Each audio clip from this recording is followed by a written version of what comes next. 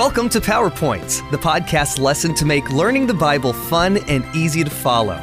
This podcast is based on the GraceLink curriculum for the Junior Sabbath School Bible Study Guide from the General Conference of Seventh-day Adventists. You can read along at juniorpowerpoints.org.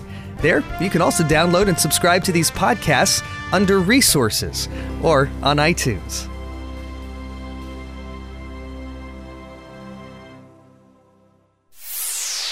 Unexpected faith.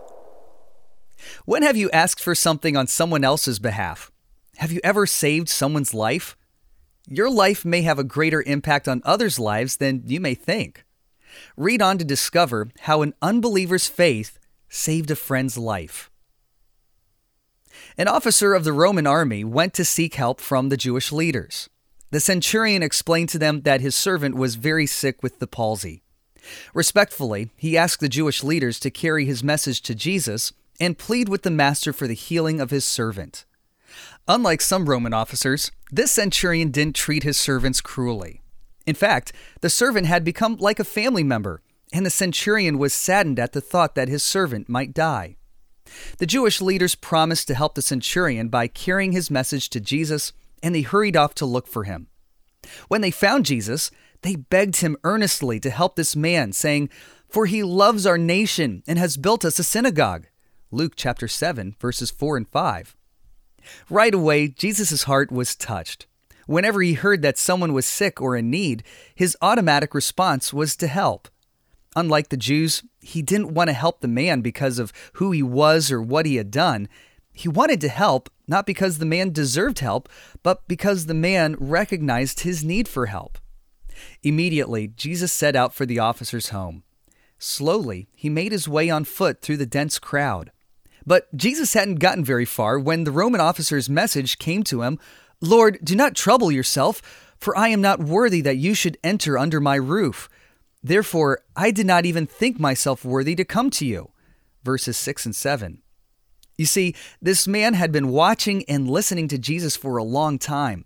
He had heard time and again stories of Jesus' healing power and love.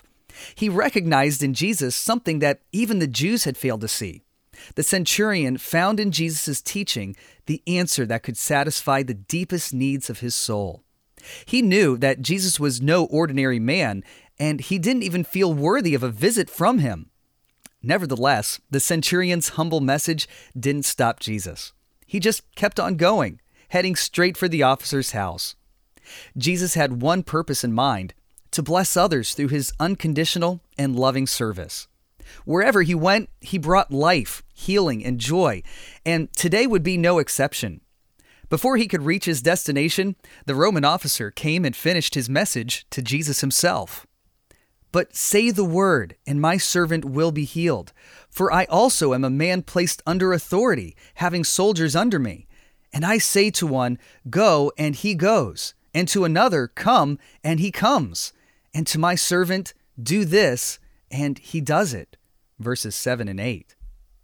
When Jesus heard the centurion's words, he was amazed. Turning to the crowd, he said, "I say to you, I have not found such great faith, not even in Israel." Verse 9. When the Roman soldier returned home, he found that, just as Jesus had promised, his servant was indeed healed, completely well, and ready to continue his work. There must have been many shouts of joy at the centurion's house that day. Because of that Roman officer's faith, his servant was blessed with the healing touch of Jesus. Over and over through the years, as long as this story is told, people will learn of the blessings available to each one who comes to Jesus with simple faith, believing in his power to restore human lives. Just as Jesus honored the faith of the centurion and healed his servant, God will honor our faith in him. We each have received a measure of faith through the Holy Spirit's working in our lives. It is a privilege to use our faith, as the centurion did, to connect people with Jesus, the true source of healing and restoration. Can you imagine the difference we can make in the lives of others if we place our faith in Jesus as the centurion did?